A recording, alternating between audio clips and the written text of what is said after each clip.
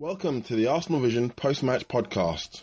Perez has got the better of it, and he looks to get the better of Michael, and he's done it. It's going to fall here for Alexis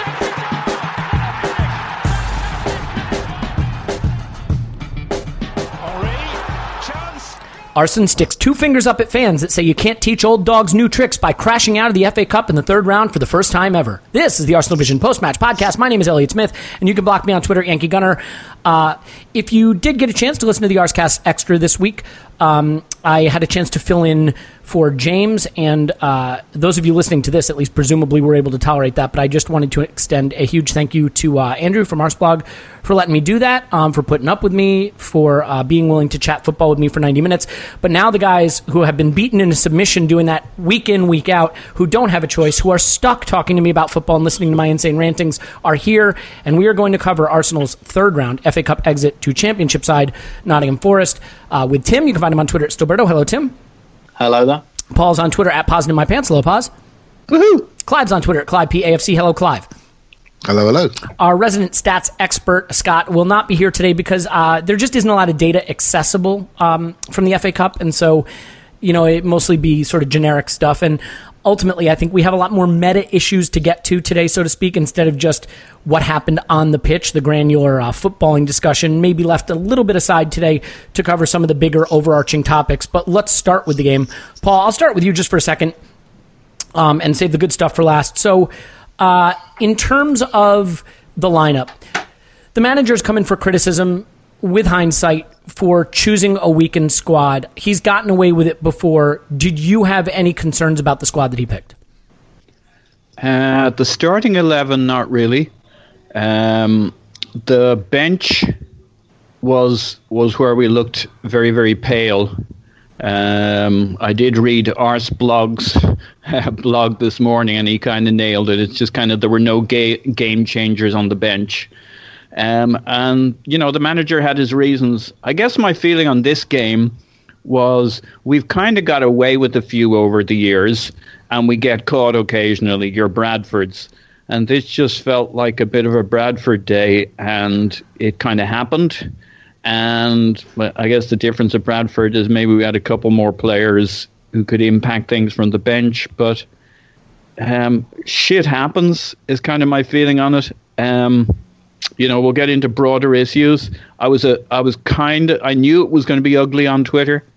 I kind of avoided it, and then I got to Twitter, and man, did it exceed my expectations. So I think this is kind of a moment for it's always a tinderbox supporters waiting for a match, right? I mean, that's been the problem. Yeah. It's something Tim's mentioned on this podcast is that unfortunately people are so on edge, the edge of an outburst with this club and this manager right now that it only takes, one disappointment or bad result for it to all set off again. Let me ask you this though, Paul.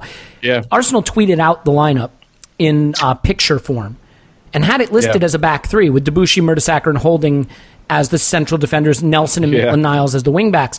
And when I looked at that, it felt balanced enough with Elneny and Willock in front of it. Had I known that it was going to be Mertesacker and Holding playing as the central two and a back four, I think I would have been putting on one of my daughter's diapers. I mean, was that surprising to you that it wound up being a four with those two at center back? I didn't really twig it at the time, but as the game unfolded, you could see how Mertesacker needed that cover. It was just an ongoing massacre that we didn't adjust to.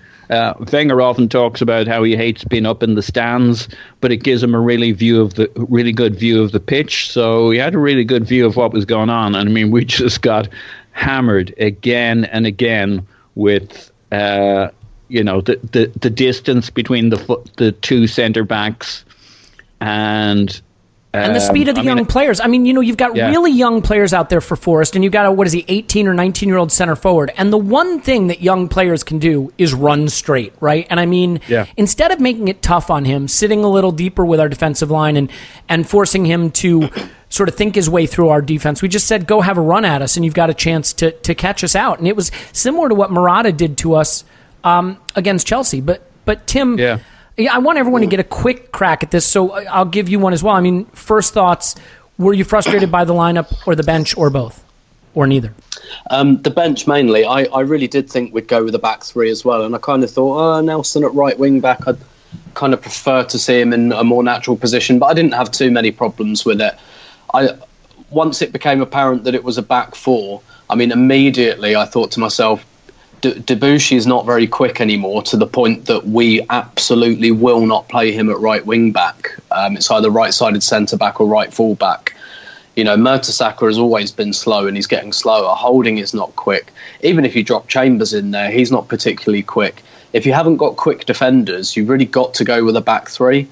And what Forest did wasn't really that sophisticated in terms of just, you know, dropping the ball in behind us all the time and watching us chase backwards. I mean, it's absolute suicide to put a defence that slow, where Maitland-Niles is your pace and he's 20 and he's a left back, he's a midfielder playing at left back. So you're relying on him to do a lot of that heavy lifting, which is just absolutely insane. And I was, I didn't realise till I got home that Forest centre forward was only 18, because I was looking at him and I thought he was some grizzled veteran, because he was bullying Mertesacker and Holding, and not just for pace. You know, he was very, very, he's buying fouls, sometimes a bit cheaply, sometimes going down a bit easily, but it was quite a grizzled, wizened performance. And I got home and I realised he was 18, and I just thought that he bullied Holding and Mertesacker. He bullied them for pace. He bullied them in terms of the tricks he had to draw those fouls on the centre circle and everything. And yeah, it was just, had I known it was a back four, I think I would have been a bit more concerned about the lack of pace in it. Particularly because, El Nenny's quite a typical Arsenal player. He's decent on the ball, but off it, he's, as we saw with the second goal, if you watch the second goal from behind the goal, is it Lehigh? I've got no idea how you pronounce that. Yeah. He's on the move, and El Nenny is just like, I don't know, he's looking at the stars or something, and he finds out way too late that ball's broken, because he's just like looking at the stands or something. And whereas Lehigh is like right on the move, the instant that cross loops up in the air, he's looking for it. And that kind of summed it up. And it's I watched Adrian Clark's breakdown, as I always do, shortly before coming on air. And it's not because Adrian, often does like a really good tactical overview, and it's not like him to reach for the so-called intangibles, but he just kept highlighting on all of the goals where Forest were just sharper than us. They were just a second quicker to the ball. They were brighter to situations, and that really was the story of the game. And I think Forest taught a lesson to teams like West Brom, teams like Southampton, who tried to hold us to a draw. And it's quite interesting, actually. Forest and Norwich have done this to us because we were quite lucky to go through against Norwich in the Carabao Cup, and Norwich exposed us a fair few times in behind. And I think where the Premier League's becoming so grim in terms of teams just playing for survival and sitting 10 behind the ball all the time because they don't want to get relegated, when we've come up against Championship opposition, they've gone for us a bit more. And if I were an opposing manager, Arsenal is not a team I would, without Alexis and Ozil, Arsenal is not a team that I would worry about attacking at all. And I think Forest showed that, really. And with that back four playing up on the halfway line, we really invited them to. Yeah. The question then, Tim, just really quickly, though, is once it became painfully obvious what was happening there, two real quick things. First of all, you and I retired Mertesacker on this podcast, and I don't know how he managed to get back in the side after we did that, but he did. First of all, were you surprised to see him starting again after his last start was really evidence that the game has probably passed him by? But then secondly, I know he's in the stands, but was the manager too slow to change what was clearly an ever-present problem for us? Yeah, I think so. I mean, Mertesacker didn't play the West Ham game. I don't think he played the Borisov game. Like, Mertesacker he's actually been eased out of this second 11. And I think his comments afterwards were really interesting. And I agree with what Andrew said on the Arscast, that I don't think he was excluding himself. In fact, far from it. I think he was almost putting himself up first. Can I read them just for anyone who hasn't heard them? Just in case, so that they're not without context, because they are pretty biting. And I'll just read a segment here. The manager made a lot of changes, gave a lot of trust to players who haven't played a lot recently, and I don't think anybody justified their selection today. That sums it up, I think. Yeah. And do you know what it reminded me of, actually? It reminded me of Arteta when he retired. And he said something like, for the last 18 months, I haven't been good enough. I haven't been good enough for this football club, and I know that. And I kind of feel like this is quite similar from Mertesacker. Like, you know, I don't know. He's going into another role, so perhaps it's a bit different. But it just feels like, you know, Wenger is lacking ruthlessness so much with so many players that, you know, some of the more responsible leadership type ones like Mertesacker and Arteta, who are both great professionals, are actually telling him.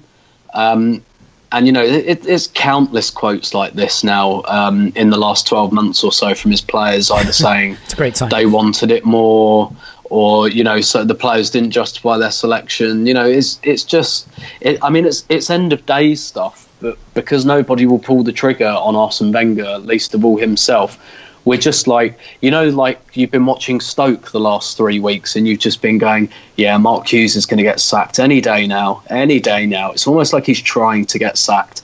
And that kind of feels like what Arsenal have been for the last 12 months. It feels almost like the players and the manager are playing chicken with the ownership and saying, like, let's see how long we can play this kind of manager on the verge of the sack scenario out before, like, someone will actually do something. And I think the answer to that is probably quite depressing, to be honest. Well, I mean, we've shown you can do it for a really long time, apparently. Yeah. Clive, I want to get down to the nitty-gritty with you because you're sort of the coach of the podcast.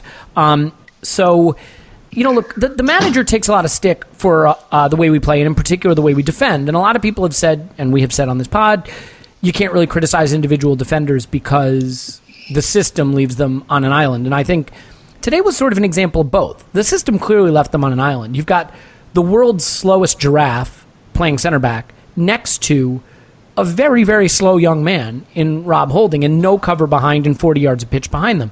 That's an example of the system exposing the players. But the way they get their first goal is an example of the players just being headless. Where do you point the finger, and how do you explain a situation where a guy can just be standing unmarked in front of our goal on a free kick? Or the corner kick leading up to that where they play a short corner and there are literally no Arsenal defenders in position to cover it. You know, those aren't systemic problems in terms of the way the team's set up. Where's the responsibility fall there? Wow.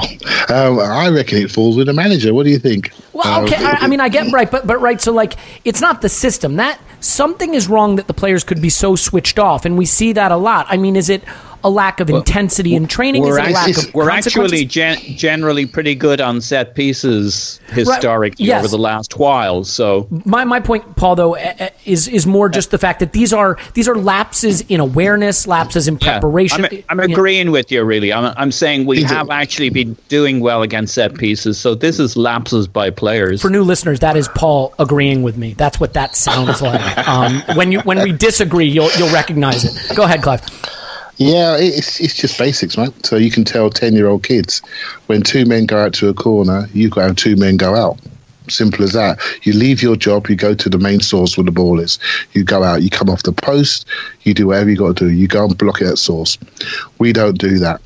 On the goal, where the wall was lined up, where the defensive line was, I mean, I was just aghast. That's just, I don't know what level that belongs at, but it's just a joke. Is that on Ospina?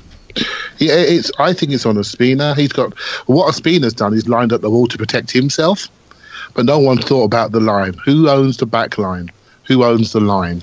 Someone should be saying, you're too deep, get the wall out, change the wall, or we drop the line. Simple as that. You just decide your back line is your gold, right? So you've got to protect that. That's got to be held. You don't have people running in front of your goalkeeper.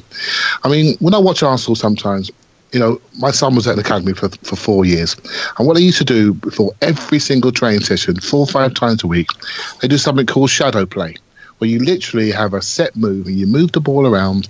It's like semi-contested, and you pass. You get into a pattern. It's out to the fullback, back to the goalkeeper, out the other side, in the centre mid, out to the left wing, across, goal. Just did it for 15 minutes every single training session for 4 years. When I watch Arsenal play on the ball, it's like we're playing shadow play. We're playing coach football, pattern play with no real end product. But as soon as somebody else has the ball, it's like, oh, we got to do something else. And it just epitomises to me that The manager is basically a ball movement, flow-based, on-the-ball coach. Off the ball, it's down to individuals' ability to win their duels. When they don't win their duels, we get what we get. I always felt that Wenger's really betrayed his philosophy. I've never felt he's had a structured team, a structured centre midfield, apart from the days when Vieira, etc. was there. He's never really had it. But what he always used to have was either defenders who were slow but absolutely positionally perfect, or he had razor-sharp, quick defenders. So, okay, I'm going to leave you exposed, but I'm going to make sure I've got these athletes in the back that win every race. What we have now is a set of defenders who are slow and positionally inept. So we're getting what we get. And Brazil, the actual Forest manager, actually said to his players at half-time, there is nothing to fear here.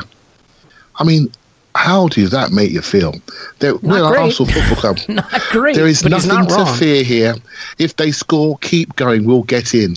That means he's looking at the players. He's looking at their attributes. He's not looking at the badge on the front of the shirt, because he knows the players that we have were not adequate. And I excuse the youngsters on that. I'm sure we get to them later on, but I excuse the youngsters on them. I'm talking about the core players, the senior players at centre-back and at full-back, and the senior players up front. They were shocking, and they found their level, I'm afraid. And ramble on about Iwobi a little bit, because Iwobi's been a topic that you've been pretty passionate about, feeling that he needs to apply himself better. I mean, I don't think he grades out pretty well in this game. I think you could put him as sort of a shoulder player in terms of calling him a young player or a senior player, but he's experienced enough. Was this a game that shows that he's in a really troubling moment in his development? He doesn't look confident. He doesn't look sure of himself. He doesn't play with any sort of conviction. And I know you guys laughed at me with my sort of appraisal of him when I spoke about how he is. I did. I'm telling you now, I'm absolutely sure I'm right on this. Everything about Iwobi, honestly, I'm telling you now, everything about Iwobi. Funny enough, there was a programme that came on TV just after the game in England called Hunger in Paradise. It's all about academy kids. It's all about kids getting too much too soon. And Iwobi was held up as the Arsenal poster child. And it just got me thinking, basically in the academy, he is the one that all the kids are looking to. And I'm just imagining getting told how good he is, how special he is all the time. And when it comes to on the pitch, I think he's forgot the fundamentals of the game. He used to be so smooth in possession. Now he looks ugly in possession. He looks ugly out of possession. He's not aware. He needs help. He really needs help. He needs some help to get back to the fundamentals of the game. Receive it, move it, follow it. Get into position to receive the ball again. Support line running. When you shoot, do not lean back. Trust your power. Strike through the ball. Shoot in practice on both feet. He gets in great positions. He can shape the ball 1 yard, and he's got great power. Work with him. You know, I see Guardiola working on Sterling, teach him how to kick the ball. He's a £50 million player, but he spotted the fact that Sterling struggles to kick the ball. We can all see Iwobi struggling in the box to strike the ball on target. Is somebody at that club getting paid thousands of pounds a year? Do they work with this kid? I mean, I don't want to criticise him. I think he's being left. He's learning on the job. He's being exposed, and he needs help.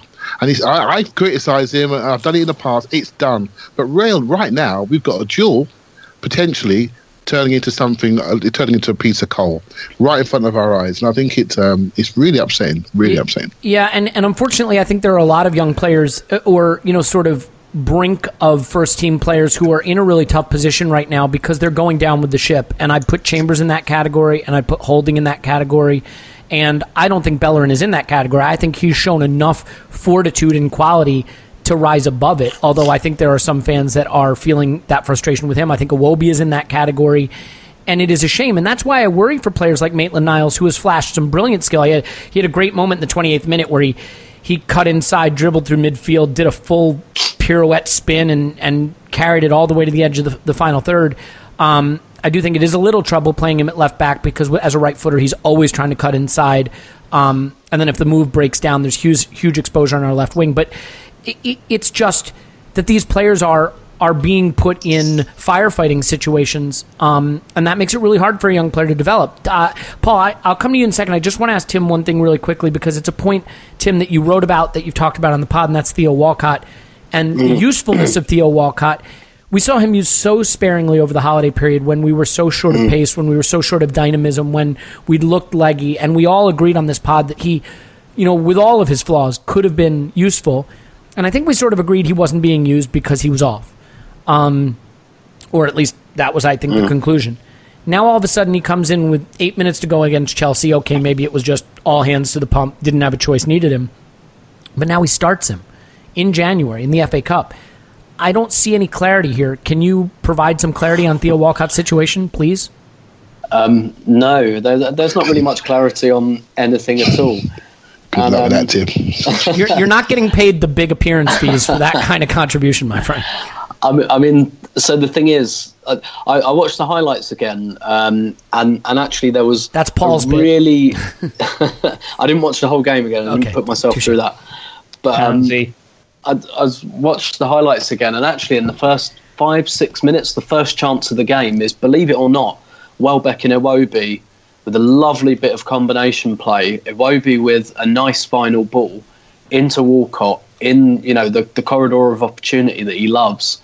And bless him, Theo, he does one of two things in that situation. He either buries it or he trips over his own feet. And on this occasion, he tripped over his own feet and scuffed the ball. And I was thinking, because that was down the other end to me, so I didn't really appreciate the move or the vantage point either. And I kind of thought, it's all what ifs, obviously, but what a different game we could have had if, 6 minutes in, Welbeck and Iwobi, nice bit of combination play. Iwobi makes a really good assist. Walcott buries it.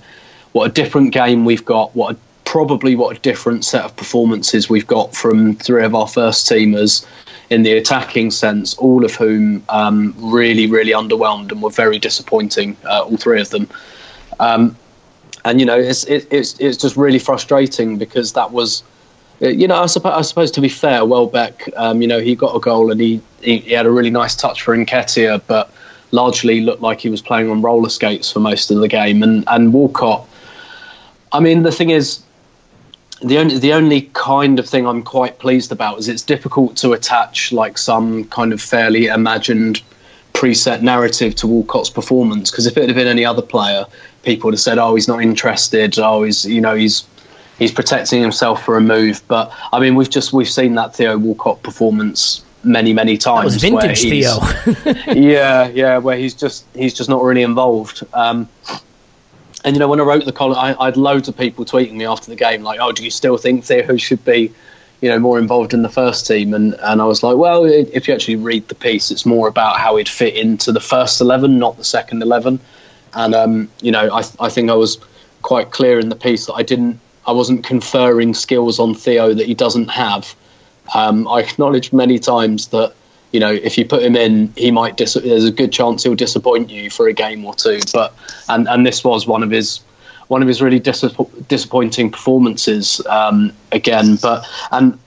So what's happening with him? What was the usage pattern of? I mean, is this just he is a cup player and that's it? Yeah. And that's why he hasn't been playing. But is he off? Is he not off? I mean, there's so much muddy water here.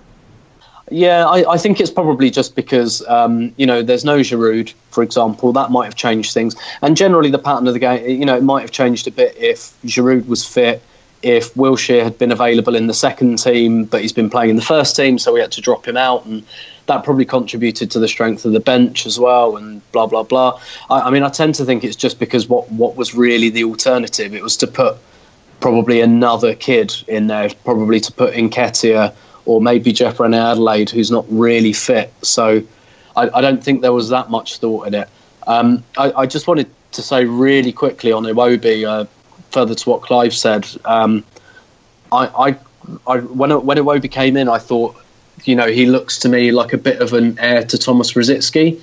And I agree with Clive. I wish he'd kind of go back to that, because Thomas Rosicky wasn't a great source of goals, and he didn't really have an amazing final ball either. But what he did have was just that kind of get the ball, move the ball, run really quickly, get it again, pass it, run really quickly.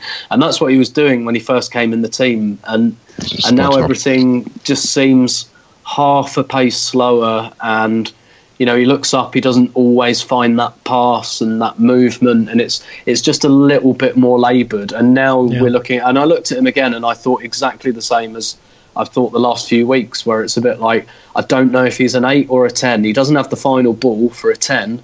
He's got some nice touches in the centre circle, but he's not switched on and off the ball to be a number 8. So he's kind of caught. Is he better from the left, Tim, do you think? Does it make that much of a difference? Yeah. Probably yes, and with the right combination of players. With, he likes playing with Alexis. He did really well when Alexis was center forward. He was sort of on the nominally on the left wing, and Ozil was over there too, and they were exchanging really well on the edge of the area. Yeah, exactly. And now who's he exchanging with? It's not quite the same. He doesn't use his fullbacks when he's on the right. He doesn't open his body and use his fullbacks. So everything is cut back inside. The other thing I'll say is in front of defenses, basically. Yeah, and sometimes you can tell a lot about a player's form when they make the decisions they make under pressure. If they're feeling calm and cool in the match, or if they're feeling uneasy. And in the 3rd minute, Iwobi gets the ball on the right touchline, and he's under a little bit of pressure. And this is a championship side. He can get himself out of most pressure situations, and he just turns back towards his goal and kicks it straight back towards the defense, like aimlessly, without looking. That's his first instinct. I remember it, and that put us under pressure. Put it on right away. Defenders are running back, and it was the first sign that this is going to be a problem, because Pear's left running in mud, and we got away with it. But that to me said something's not right with Iwobi. Paul, I'm sorry, I kind of shut you out here for a minute, but you can just take it as payback for some disagreement we had months ago. It's all right. I just took it upon myself to interrupt everybody else, so I got a word. You got your words in. Good job. So a few things. I mean, I have a suspicion that maybe Arsene Wenger has been betrayed by the Europa League a little bit. And what I mean by that is we got through the group playing these weird second team amalgams, right? These combination of young players out of position, Nelson at right wing back, Maitland-Niles at left wing back, and just this weird collection of second string and youth team players. And I think we had a lot of really lackluster, really poor Europa League performances, but the level was so low that we got away with it. And I suspect that maybe the manager took that lesson to heart maybe too much and felt that he could get away with it again. And I think Forest may actually be a better team than some of what we faced in the Europa League, to be quite honest. So I guess my question to you is that, is part of the problem with this, not the level of any of these players individually, and admittedly some of them were very poor, but just that this is a disjointed and dysfunctional collection of players who aren't playing enough, players who aren't used to being in the first team, players who aren't used to having this kind of pressure.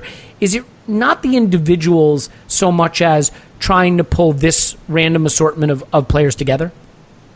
Yeah, I think that's exactly right. I kind of intimated in my first comment that, we weren't a million miles away from this kind of a performance or a result in many games.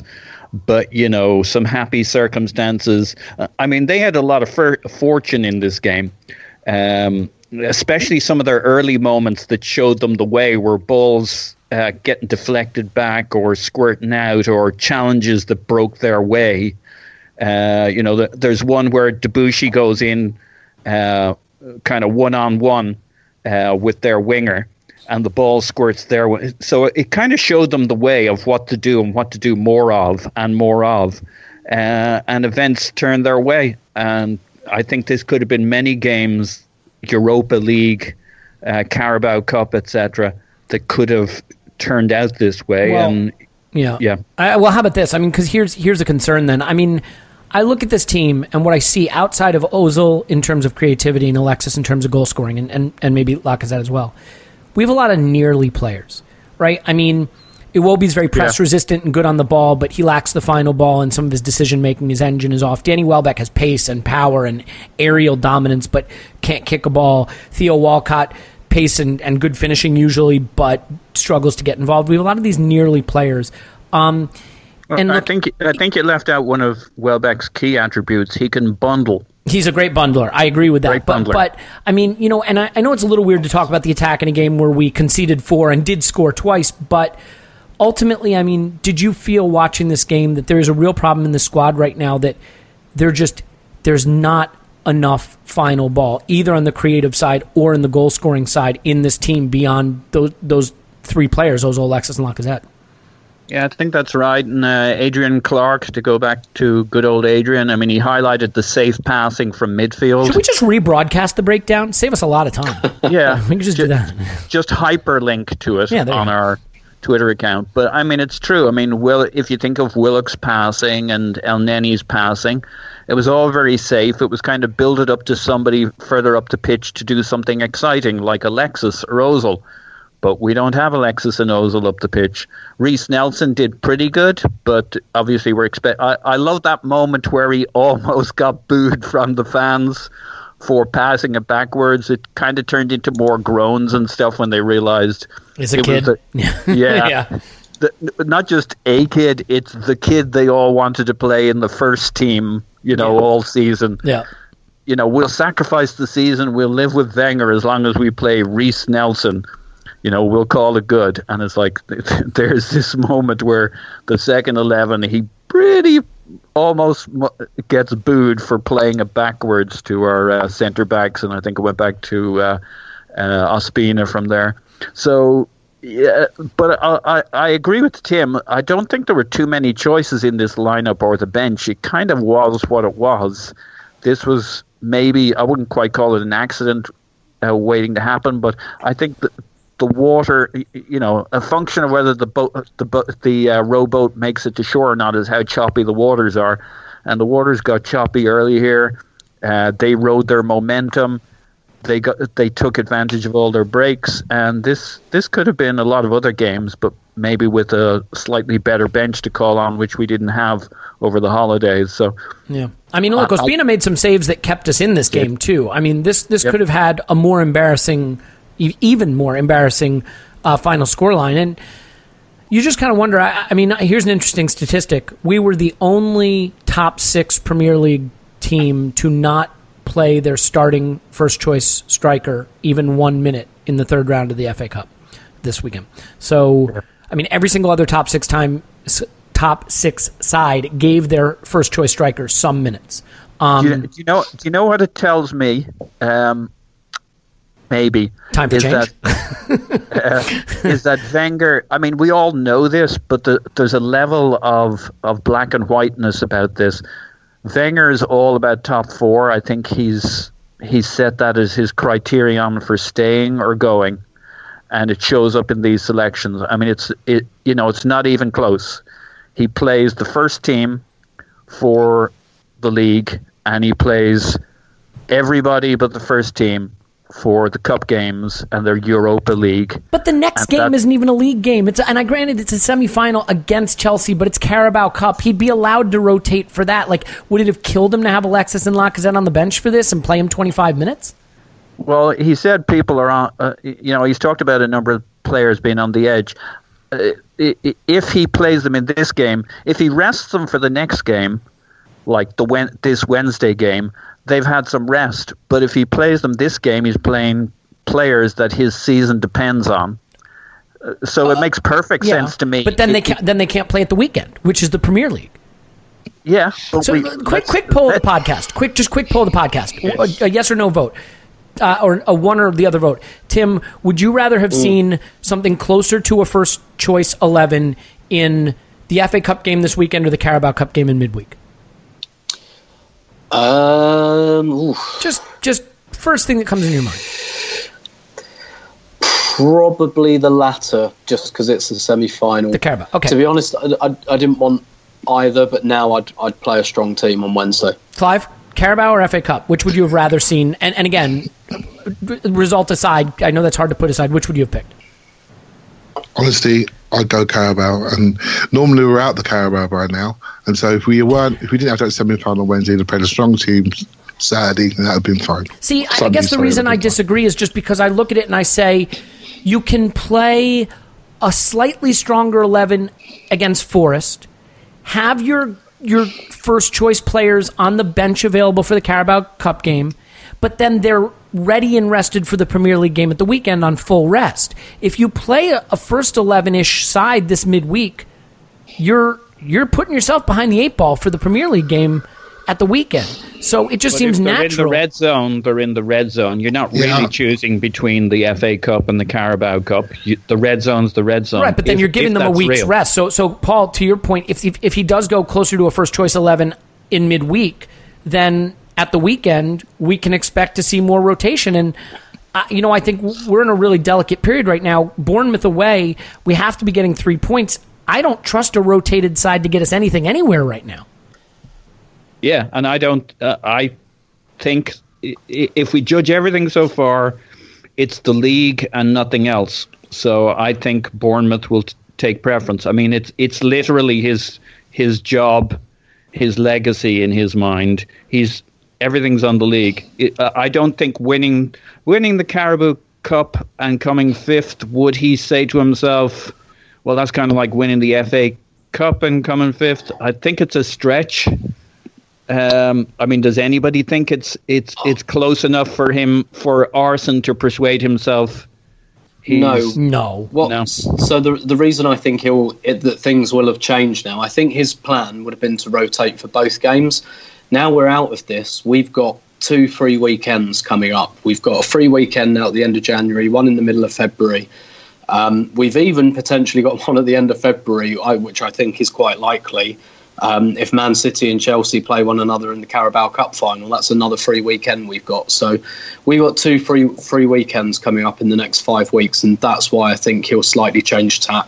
And he can do some light rotation, I think. So if he's got Ramsey coming back, for example, play Ramsey in one game and Wilshere the other. Or, if he's got Monreal coming back, there's plenty of opportunity for rotation amongst the defence. He can drop, he can perhaps play Alexis Wednesday and, and then maybe not Ozil, for example, because he's been carrying an injury. So I think, it doesn't have to be the exact same 11 for both games. I think he can be maybe a bit intelligent and, play a Spina, that's fine. Yeah, so I think it will be close to full strength on Wednesday now. Yeah, all right, Clive, let's get stuck into a little bit of this. I just, real quick, I think at the point that you're rotating massively for the FA Cup, then you're still rotating for the Carabao Cup. Top 4 is slipping away, and all that's really left in your season is cups. It's like, what are we even about anymore? Right? I don't. I wouldn't overthink it too much. Honestly, I think we're overthinking it. I'm almost bordering on saying, did he chuck this game? Did he chuck it? Because I was thinking about the free weekends, but Tim's given me the detail, right? So did he chuck this game? Because it wouldn't surprise me if he did. The Carabao Cup, we never go this far. I mean, maybe once or twice in 20 years we got this far, and so he's had to. He can't go to a London derby against Chelsea and throw that game because that will cause riots. Right, so he just can't do it. Whatever team plays on Wednesday, they've got the energy to play on Sunday. Could have had a week off previous, so they can do the 2 games. I think we might have 1 or 2 difference. I was absolutely quite shocked not to see Coquelin in the team on Sunday. I know there's some transfer rumours come out today, but was he being saved for the Wednesday game? Yes, and I think quite he might be being saved for the Wednesday game.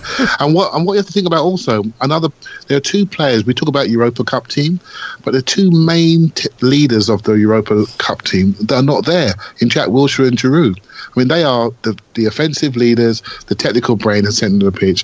You take them out of the Europa Cup team, I'm not sure would have done so well. Then they're both out of that game. So that means that's our FA Cup team, basically. And we were found wanting. We didn't have that leadership, we didn't have that direction, we didn't have that focal point, so and we were Clive, caught short. Can I ask you, do you mean chucked, or do you mean he took too big a risk? I know what, Paul. If I say chucked, I honestly believe we could not sustain the competitions we're in anyway. You think he was going to chuck to lose this? I mean, this guy wants to win everything. I never want to say. If you say chucked, right? Someone's going to say, "Well, he doesn't want to." Of course, he didn't chuck it. And what can I say? What can I say? But you look at that bench, and you ask me, did he really want to win it, or did he really prioritise something else? Right, simple as that. He prioritised something else. There's no question about that.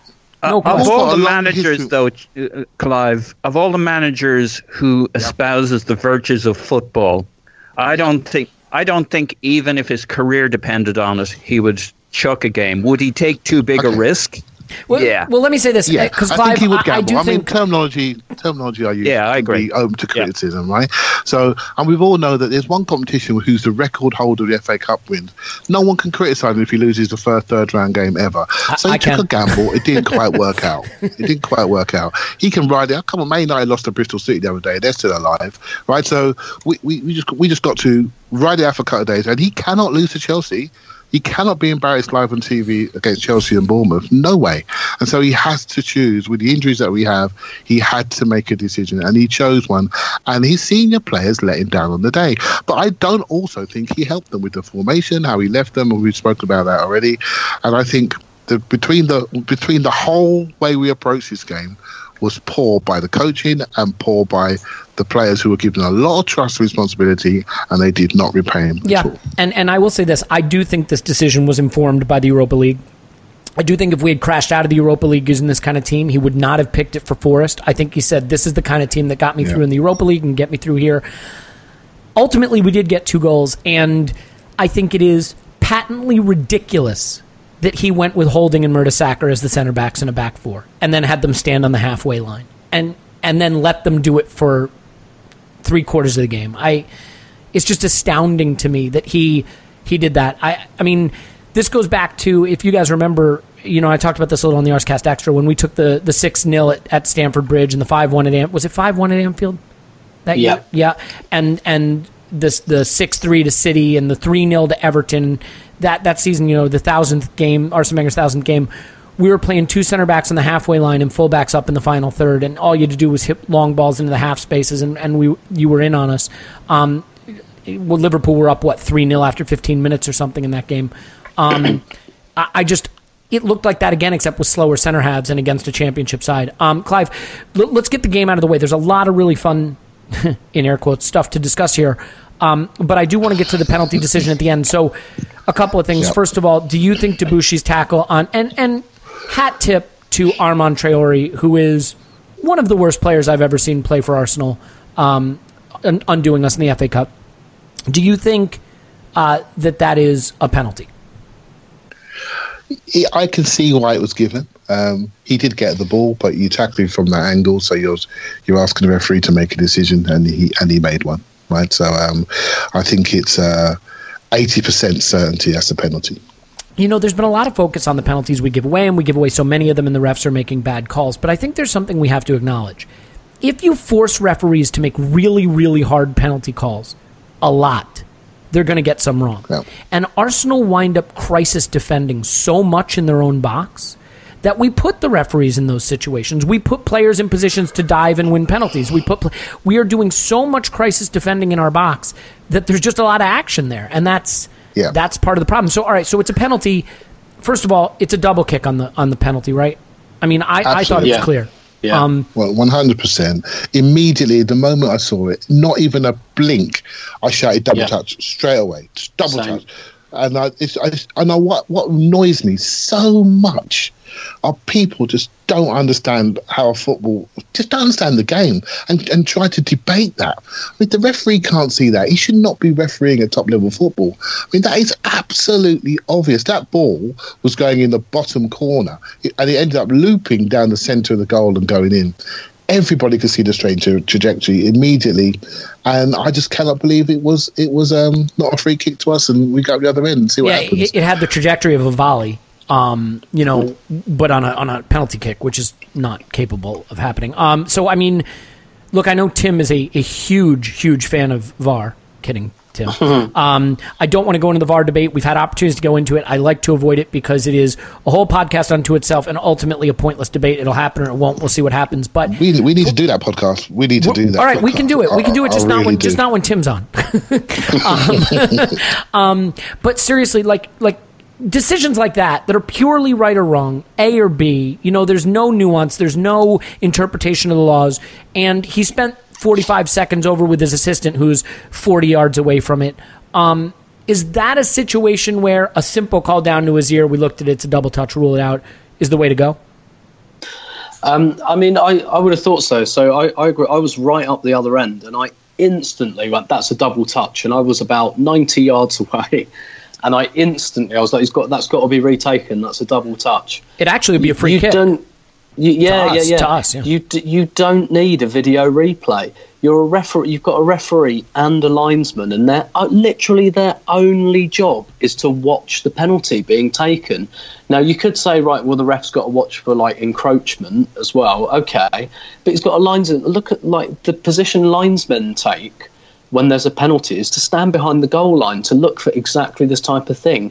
So if two of them couldn't see it when literally their entire job in that moment is to watch the penalty being taken, like I don't see how it's not let's go to video. Like they're both staring at it, and it's not even in open play when things are going quickly. It's basically they weren't concentrating. Both of them weren't concentrating, and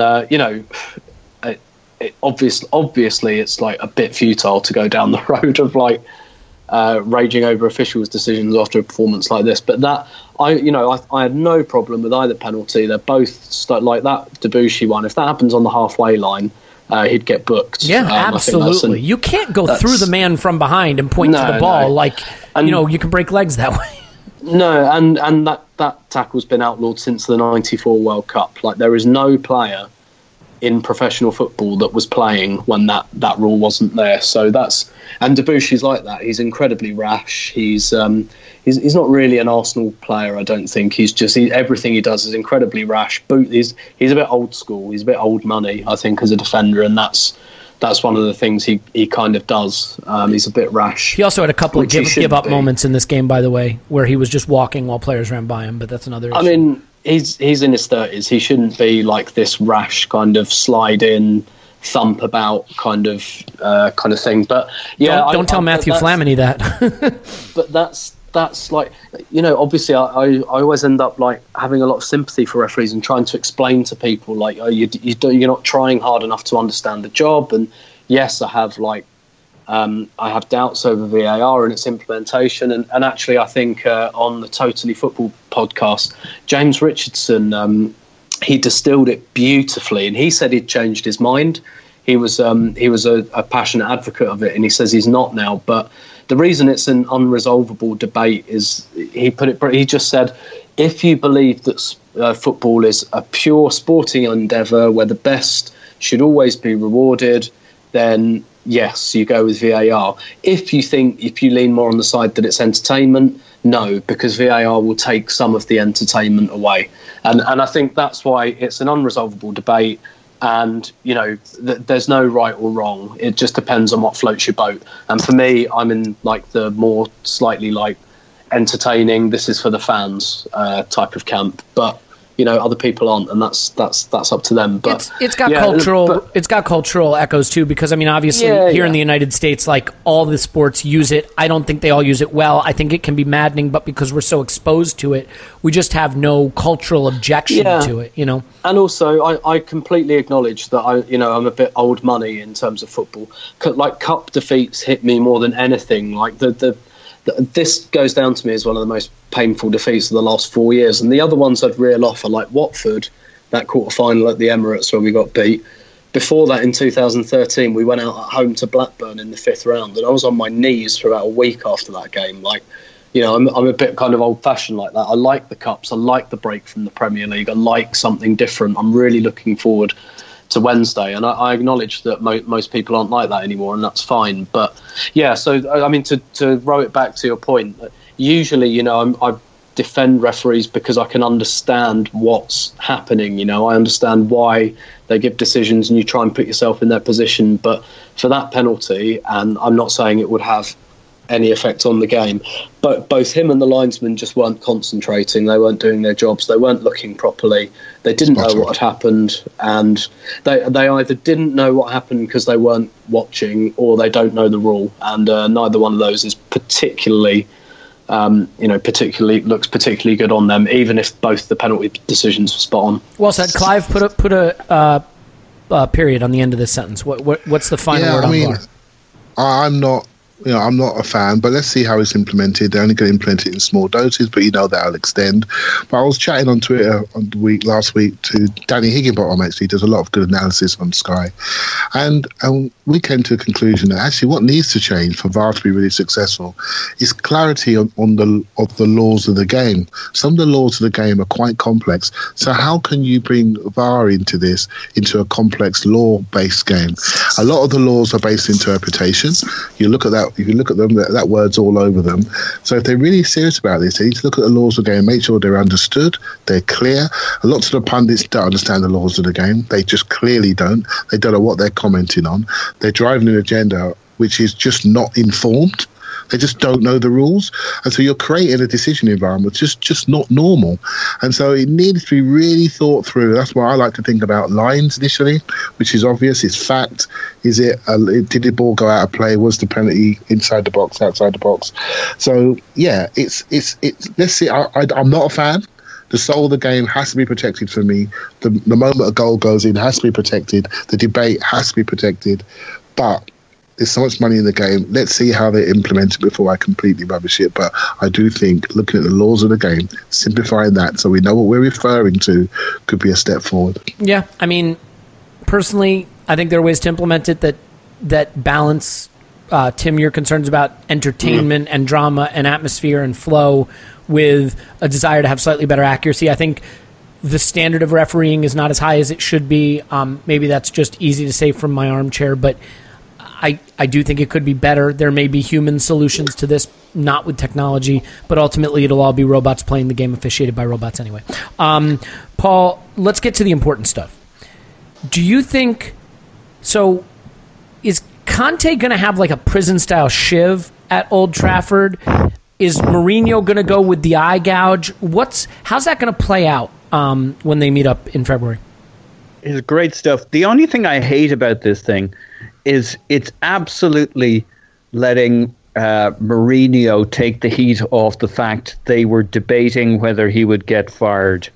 Mm-hmm. That was the fucking media discussion. How close was Mourinho to falling out with the whole of United and their top brass? That was the news story on Mourinho before this fucking Conte shite came out. I would be loving every moment of it, but every moment I enjoyed, I'm thinking, I much preferred when we were talking about would Mourinho make it to the summer. So you're saying it's actually taken Mourinho off the hot seat a little bit? Yeah, it's back into his territory. Chelsea and United fans going at each other. The whole it's classic Donald Trump stuff. Shave down pocket comb though for Conte, maybe like just in his breast pocket, and he takes it out and it's actually a shank and a couple quick stabs over the pre-match handshake. You don't even see him do it like real quick, prison style. Yeah, I think so. Okay. Plus, pretty convincing because he's a man who obviously needs to use a comb just right to get to get the bald spot covered. The formation right. Yeah, no shit. I'm enjoying it. I really am. Let Arsene sit on the sidelines. He's got enough fires to fight. Let Conte take on Mourinho this time. Couple of things, Paul. So there were some quotes that came out pre-match from Arsene Wenger related to Sven Mislintat, and. I interpreted them as somewhat condescending. I know others did not, and John Cross, I think, tweeted that actually hearing them, they didn't come across that way. He made some comments about, he might know some player at a small club in Germany, but we know all the players, and it's going to take him a while to integrate because he's got to learn all the scouts here. And for me, it's not hard. For him, it's hard. He's coming into a new situation. For me, it's very easy. I mean, did these strike you at all as a manager bristling and pushing back against a change in the hierarchy and the structure behind him, or do you think it's just reading way too much narrative into it? Yeah, well, I have to laugh at the hilarious thing I've just formed in my mind that I'm about to say because it's like hilarious. And if it's the aristocrats again, I'm muting you. No. Okay. No, I know what I'm going to say, and so I know it's I kind of got the punchline. But anyway, I read it twice. Is that the punchline? Jesus. Sure.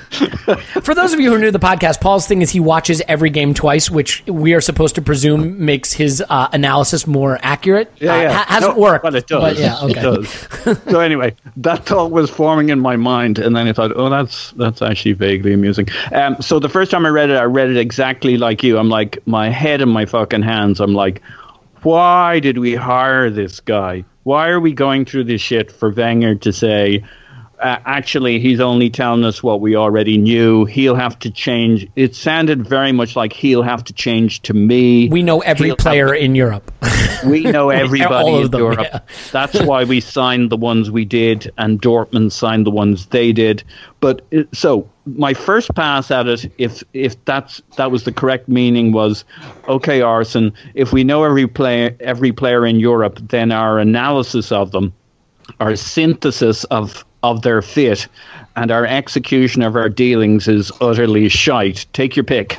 Or we don't know every player in Europe. Now, the second time I read it, it seemed much more sympathetic to saying, hey guys, give him some time, give him a chance. He's adapting to our organization.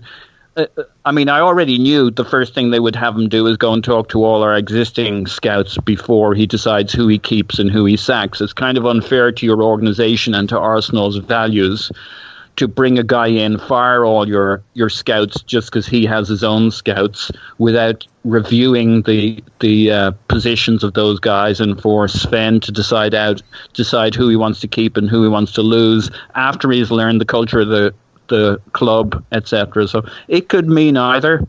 I guess on reading it, I'd give it a much kinder reading the second time, but the first time maybe kind of goes more to my fear of what might be going on, which is Arsene has been slow to adapt to other people throwing some sauce in the recipe, ingredients in. I guess the point is, right, it all sounds fine hearing you say that until you think of what Arsene could have said instead. Because what he could have said instead is, very excited to get to work with him. I admired the work he did at Dortmund, where you can clearly see that he found some very special talent. I think we've had some great talent come through Arsenal, but the ability to go find some of these players that Sven has identified in the past would be a huge boost for us. And I, for one, am really looking forward to having a couple transfer windows with him. I mean, that again, that's something he could have said. He didn't say that. He chose to be more careful. He chose to be more guarded. He chose to be maybe condescending if you want to read it that way. But even if you don't want to read it that way, there is no line anywhere in those quotes. You know, if I'm the CEO of a company and they bring in a new CTO, and I feel that this CTO is going to potentially challenge me for the direction of the company, I might say, well, you know, he's moving over to a big organization now, and he's got to learn all the people that we have here. There are a lot of people across a lot of buildings spread out across the world. So, you know, he's got to get integrated, and, you know, we really have a good handle on our business, but he's here to play a part. I could say that. Yeah. Alternatively, I could say he comes with a tremendous pedigree from some of the best businesses in the world. I've admired the way he grew those businesses and innovated there, and I'm excited to have his type of innovation in our organization now to help us grow.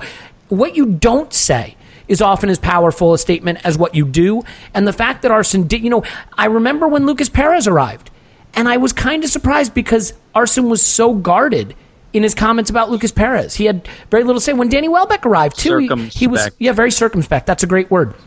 And I mean, you know, I don't know what his foreskin has to do with it, but, you know, whatever. So, yeah, I mean, that would have been more of a you joke, Paul. But anyway, so a hat tip to you. But anyway, yeah, okay. So would have been funnier if I said it. Well, you would have delivered it better. Could I just kind of add on this? I would love that, please. We need some sensible comments here. So I agree. It kind of sounds a bit circumspect. The things I'd say is actually there's nothing he said that's not true. He will have to meet with all of the scouts. He will have to adapt. Like, none of those things are untrue. But no shit. Also, you know what I mean? Yeah. But also, I think there's two other things to consider. One, Wenger has been very, very outspoken about how bad the recruitment and the scouting has been over the last year to 18 months. Yep. He's been very public about, you know, constantly, we need to improve scouting. So he has kind of called for this. Whether he wanted to spend specifically, who knows? But he said many times, we need to improve in this area. And I think second of all, on this subject, I've completely forgotten what I was going to say, which, yeah, that's not great. We can just type in girl from Ipanema until you get it. I guess the question, Tim, was he calling for better lower-end scout structure? Or maybe. Well, actually, I've just remembered what I was going to say. Okay, fire away. We want the genius. Bring it. There's a lot of hype around this at the moment, partially because we're all so hungry for change that we're really hanging on to this. And Sven gave an interview himself where he said something like, shit, people are expecting like miracles straight away. And also, this question was asked in the context of a 20-year-old Greek defender that we've signed who is now being loaned out to Werder Bremen. And, basically, I think the phrase I saw someone use on Twitter was, in that age bracket, you've got to kiss a lot of frogs. And, this Greek 20-year-old guy, he's probably going to be the first of many signings of this profile. And you could say that Arsenal's just trying to take the heat a little bit off of Sven by saying, look, not everyone that this guy finds is going to be a genius. But, and to take the pressure off of the Greek kid a little bit more, and I'm sorry for calling him a Greek kid, I can't remember or probably pronounce his name. Konstantinos Mavropoulos? Monopolopoulos. Okay, well, the racist award of this podcast goes to Paul. So there's let's say xenophobe. That's not really racism. That's xenophobe. It really does depend on what question was asked and how it was asked. Yeah, exactly. You could interpret it as he's looking to take a little bit of pressure off of this 20-year-old who's, probably a bit of a gamble, will probably do quite a few signings like this. But this is the first one that it's out in the public domain that this is one of Sven's guys. And, he could just be saying, look, this guy, he's not... there's a really good Rory Smith article about this, about guru thinking. And I think he's probably just being like, look, he's not going to find us like 20 Aubameyangs. That's not going to happen. He might find. Well, then he's a disgrace, and we should sack his ass. Is what I say. In signing 20 players, he might find us one, and that will be totally worth it. Yeah, well, I'd take an Aubameyang. Clive, you have a theory on that? Only quickly, I think that Rory Smith article, by the way, was fantastic. If you can catch it, and we are kissing a lot of people's asses today. We've kissed the Totally Football Show, the Breakdown, Rory Smith, Arsblog, who deserves it, admittedly. But I mean, can we just kiss our own ass for a little bit? Do some yoga, get some kissing going on. But he also, I think, is on a podcast I can't. Sorry, Clive, I got to butt in here. I can't reach my own ass, but if I kiss your ass, Elliot, we could do a human centipede around and okay, moving on. Clive, please. Yeah, I have heard that, just from listening to people and reading that Sven's sort of Mislintat, his sort of speciality is the younger players, right? So it's very interesting, just like your CTO analogy. When you join a big firm, you're often defined by your first hire. And that tells you your strategy. So that'd be interesting to see if we get more of this. I'm with Tim. I think we can see a lot of this coming in. But also, I'm wondering if Raul is the top end.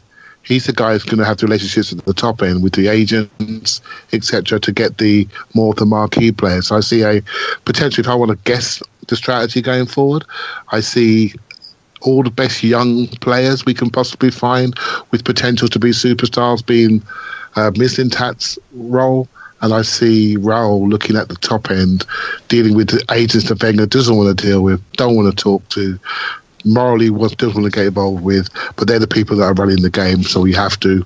And I see Raul doing that piece of work, and that's my little theory. See how it plays out. Okay, so speaking of transfers, let's get into transfers. I always like to do whatever gets us clicks and downloads. Clive, we are linked to Johnny Evans again.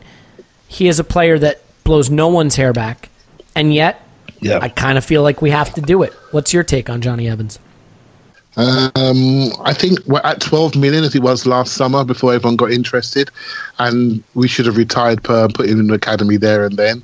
I think Paul tweeted out earlier today, I think he saw Johnny Evans as a Mertesacker replacement, and I thought that was quite smart actually. But stopgap for a couple seasons. Yeah, I think so. We need some leadership, right? And defenders don't reach their peak till around 28, 29. And that's where Johnny Evans is. I think he's 29 right now. So I admire him, actually. get booted from Manchester United, you don't normally come back to a top club. If he doesn't come to us, he'll go to City. Manchester United tried to get him last year, he didn't go. The fact he's come back, what does that tell you? That he's come back to a level, or there are a dearth of acceptable centre-halves in the game? I think it's probably a combination of both. Well, I don't want to see it, because I want an exciting foreign name, but I wouldn't be upset if it happened at the right price. Let me give you a counterpoint to that. So Van der Vaart cost $75 million. John Stones cost $50 million. Let's say, split the difference. We find the hot shot center back player in all of Europe at let's say 24 years old, right? A Raphael Varane level guy, yeah. And let's say we get him for a steal. He's $60 million, right? You trust us to take someone in their early 20s at center back and bring them into this system and not ruin them? I don't. I mean, I'd rather we keep our powder dry, so to speak, buy a 30-year-old who's experienced, who's almost too old to ruin, who won't blow your hair back, but who can be a stopgap, who doesn't use up all the money, doesn't go on a huge wage, is gone in 2 seasons, and then the new manager, who maybe knows a little bit, hopefully, about defending, can bring in that future star. Because also, who knows, maybe Holding and Chambers will come back around and be sensational under new leadership.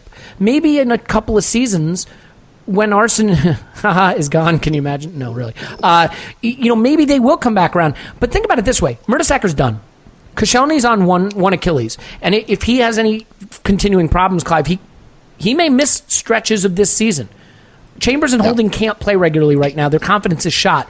That means it's Mustafi, who's not my favorite. I know some people think he's really talented, and really not much behind that. Don't we have to bring someone in who's a ready-made Premier League defender just to get us over the line? Yeah, I don't disagree there. I would agree. I don't disagree with the signing. I would like to see two. I am concerned about the ceiling of Chambers and Holding. I don't think they're athletic enough, and that's not something you can develop. Right, so you've got to develop by strength or speed. One of them can develop strength. I don't think they're athletic enough. I don't think their body type is right. I think they're going to be found out at the top level. So we've got to make a decision there. Well, fuck, one's got to go. One goes for me. Come on, you guys watch the game. How do you feel when they're playing? Right. So we're not a team that defends the edge of our area. So let's go to a back three system where they can survive, or at least one can survive. But none of you guys like the back three. So we're doing it to protect them. So we've got a decision to make there. We need to do this. None of the other teams have slow centre-backs like we do at the top level. But just name me. They just don't. They don't survive. You'll get found out. A championship team will find this out. So would you rather bring in the $70 million 24-year-old centre-back now and hope that Arsene doesn't screw him up and there goes all our money on a centre-back? Or would you rather have the stopgap?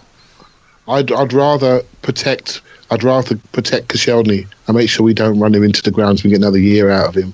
So I'm not against it. And right now, I don't want to give Arsene the money because at the moment I'm losing a bit of trust. Yeah. I'm losing a bit of trust. Look at the value of our squad at the moment. Look at the value. I saw a tweet today saying that which teams have got £100 million player in their squad, and Spurs have got a couple, Man United got a couple, City got a couple.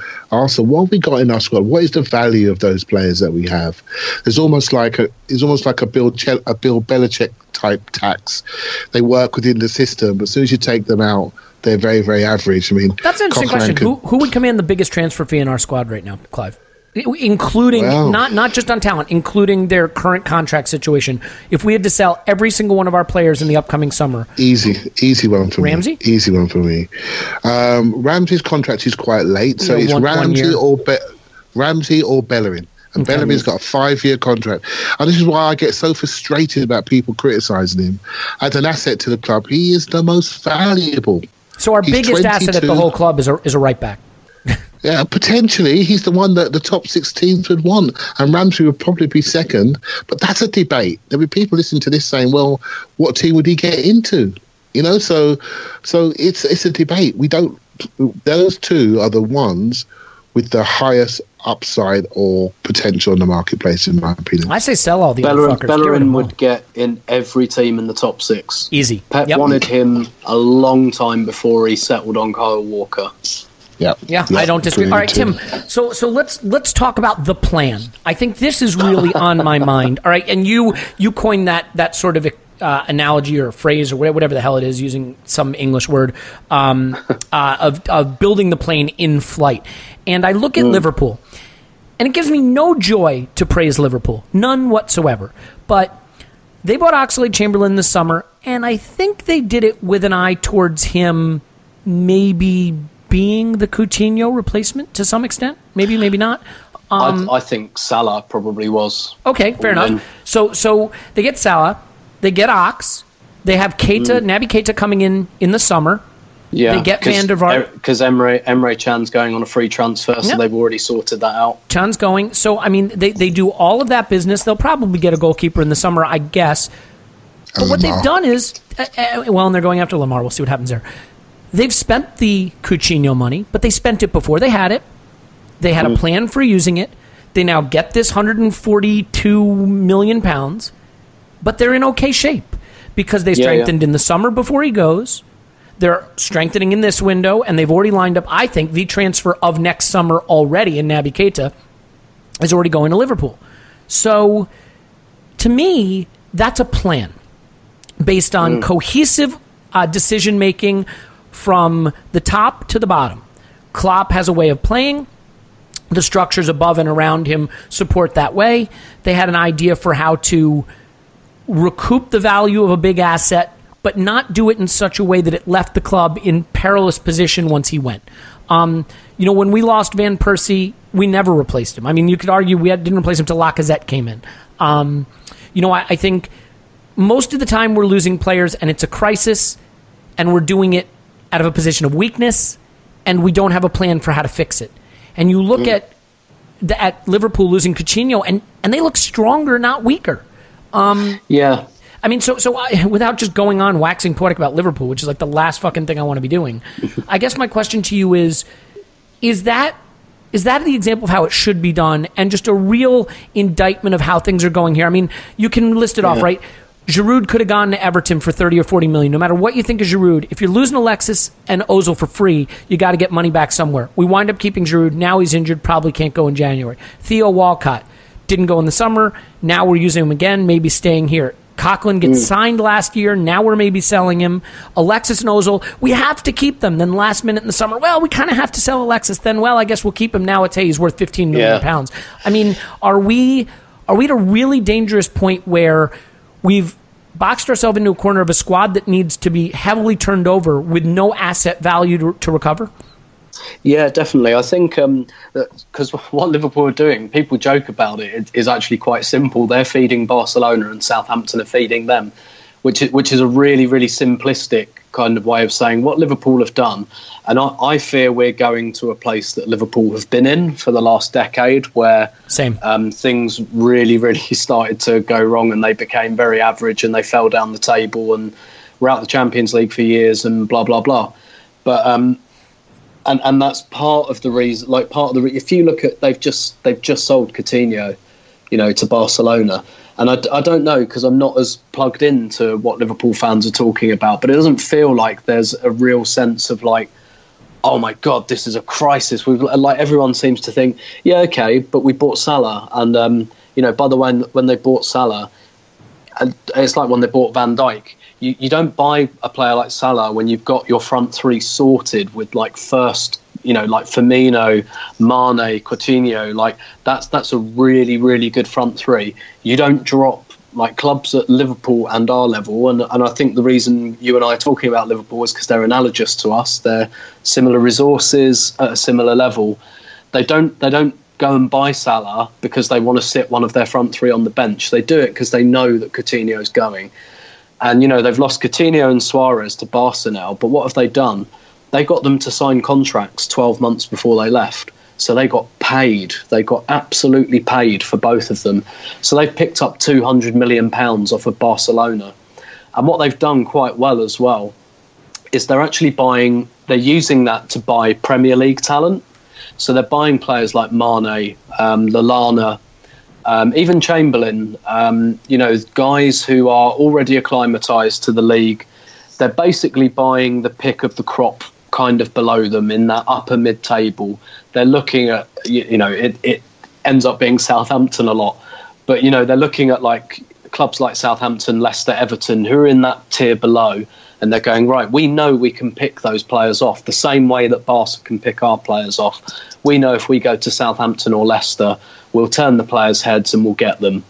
And I feel like Arsenal haven't... So basically what Liverpool have done is they've adjusted to their position in the food chain. And that's difficult for Liverpool to do because Liverpool were at the very top of that food chain not so long ago, but they're not now, and they understand it and they've adjusted to it. And I just feel like Arsenal haven't quite adjusted to it. And we've seen this a lot with our total reluctance to sell players, to generate revenue. We hang on to everyone. That's it for me. That's it. Yeah, the reluctance to sell. Just he falls in love with his players, and he cannot make a decision about which ones to move on when they have value. I think a lot of the fan base as well, and I wouldn't say calm, but like I think a lot of people understand why it's hard to keep hold of Ozil and Alexis. Like the same way Liverpool fans understand that it's difficult to keep hold of Coutinho and Suarez. So what do? It's a bad situation. You make the best of it. And then you get paid, you get them to sign contracts and say, listen, we'll sign you up for 5 years. You know and I know you're gone in 12 months and we won't make it difficult for you. But what we will do is we'll get paid. And then we'll use that money and we'll keep rebuilding. And, they might lose Mane or Salah to like Real Madrid or Barca in another couple of years, but they'll probably sign them up to like a 5-year deal before they do. And then they'll get paid for them. And it's building blocks, and it just feels like Arsenal are in a bit of an existential crisis where that's concerned. Yeah, and look, the fans fall for it too. It blows my mind. If I tweet we should have sold Giroud, he's a great option off the bench and he can score goals. What are you talking about? We need Giroud. All right, well we need to sell Ox. Sell Ox. He's a bright young talent. He'll come good. You have to have faith in him. Oh, we should sell Coquelin. Of course you say that. You hate Coquelin. He's a hard to. You can't keep them all. You have to renew the squad. You have to sell players when they have asset value. You have to identify the players that are the building block of your future, of your club, of your success. Keep them and consider everyone else fungible.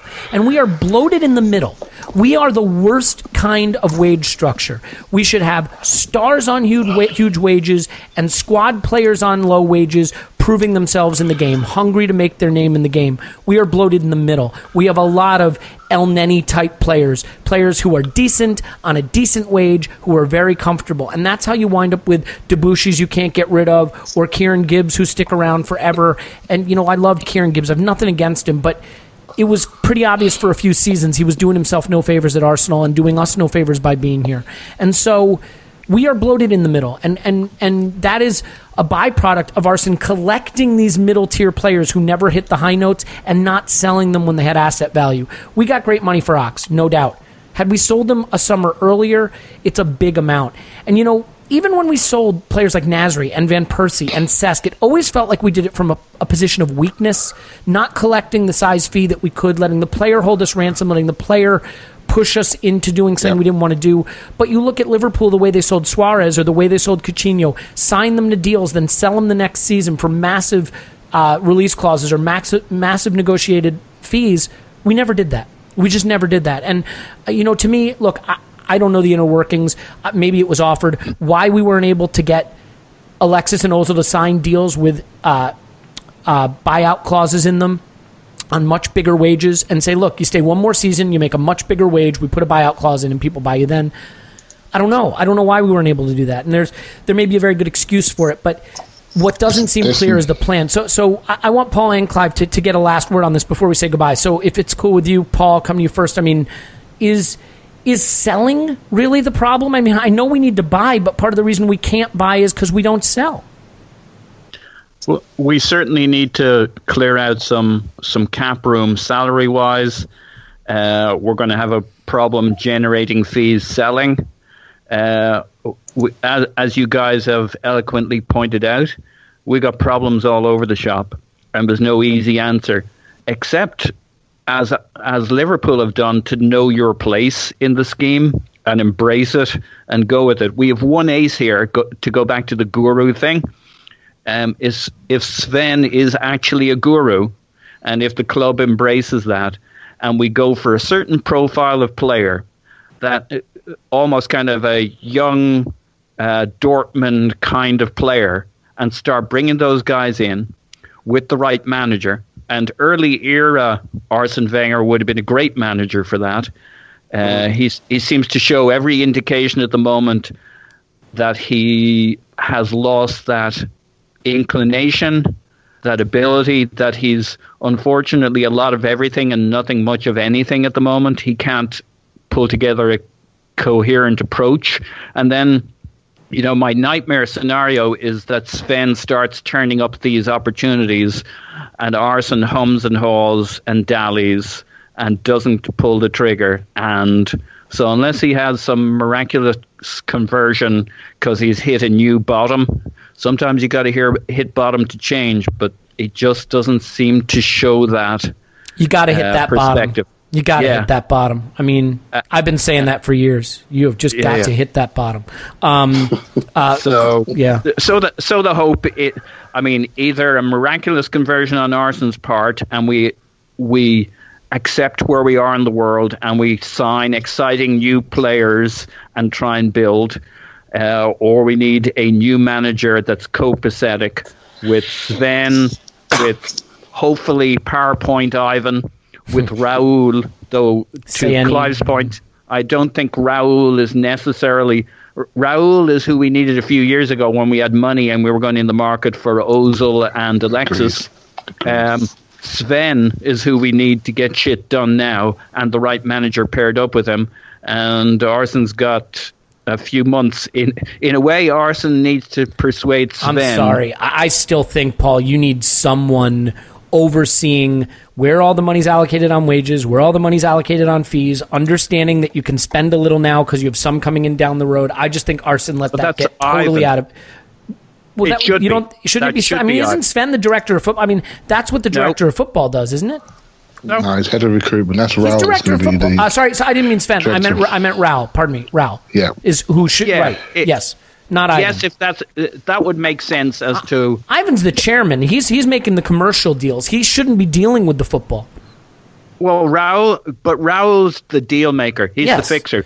Right, but I think he should also be the one who is, has a big freaking whiteboard in his office that shows where contracts are expiring, what he thinks everyone's market value is, what wages people are on, what clubs are interested in buying our players, what clubs are interested in selling their players. Anyway, look, Linus, I know you're listening. If you got to hit that bottom isn't the title, I quit the fucking podcast. Clive, last thoughts on our recruitment. You typed something in the chat here that I think is so true, by the way. You look at LFC, Liverpool, what they've done, and it's kind of similar to what City have done, just on a slightly different level. Fast, intense, technical, goal-scoring players. Salah, even if you don't like Oxlade-Chamberlain, he can drive and he can run and he's fast. Sane, those guys, they are collecting quick, powerful players. Keita will be added to that. You look at City, and of course with Sterling and De Bruyne and Gabriel Jesus, and they're trying to get Alexis, obviously. End product. Players that put you under pressure in your defensive third. We're so short of that. We're so short of it. Yeah. I mean, the word I use to steal from Gary Neville is devastation. We used to have offensive devastation. A lot of it was wrapped up in key players. But when you played Arsenal, when there was a corner against us, we were dangerous, right? Defending a corner, we were a threat. Right now, we are slow. We are predictable. We have no identity. And the players that we used to sign were just... You could tell when they came on the market. Remember Ziki came to Arsenal? He was such an Arsenal player. Perfect, right? Nasri, when you saw him, first time you see him, you think, Arsenal player. Playmaker, snappy, moves with the ball, moves off the ball. Yes, moody, but unbelievable technical patterns, right? And we had players like that plenty, and we didn't know. And now, what is our player identity? Liverpool are defining their own player identity. It's the modern game, the ability to do repeat sprints, be technical under pressure at speed, and have the quality at speed to threaten teams in different ways. And when you lose the ball, you become a very quick defender. You put pressure on and you test people's technique. That's where the game's going. As a player, you spend 3 minutes on the ball in 90 minutes, and 80 plus minutes is off the ball. So you need to have the ability to work off the ball. I'm afraid we're focused on the ball. And our on-the-ball devastation is not what it used to be. We haven't got players that people are scared of. So right now we're in a real situation. Our squad value is low. But I don't be too depressed. I am quite interested about this Greek player. I'm not saying he's going to save us, but the fact he's in, it's done. And to Paul, your point about Arsene sort of hesitating, this seems to be done quite quickly. So that's a promising sign. That's a promising sign that he may be bought in because maybe he realises that he does not own tomorrow, and tomorrow will end for him hopefully this summer. Yeah, well, that remains to be seen, but. What also remains to be seen is what we do in the Carabao Cup. It's coming up this midweek on Wednesday. We are playing Chelsea at Stamford Bridge. Yep. That place, yeah. Playing Chelsea at Stamford Bridge. A team that we've played well. I mean, to be fair, the only thing we know for certain about this game is that we will have 2 penalties ruled out by the video assistant referee. So, aside from that, we know nothing. What I do know is I will hopefully be joined by all these gentlemen to discuss that match on our next podcast. Tim can be found on Twitter at Stoberto. Thank you, Tim. My pleasure. Paul can be found on Twitter at Paz in My Pants. Thanks, Paz. Woohoo. And Clive's on Twitter at ClivePAFC. Thank you, Clive. Thank you very much. My name's Elliot Smith. You can block me on Twitter at Yankee Gunner. And please give us a 5-star review. Write nasty things about any of these gentlemen in the comments under your review. So real simple, just 5 stars, and then just spew vitriol and opprobrium and bad juju and all of that stuff. Just get in there. Dive in. Whatever you got to say, just not about me. In any event, we really appreciate you listening. We're sorry we had to discuss such a bleak moment in the club's history, but you know what? It's always darkest before the next dark. In any event, we will talk to you after Arsenal 10, Chelsea 0.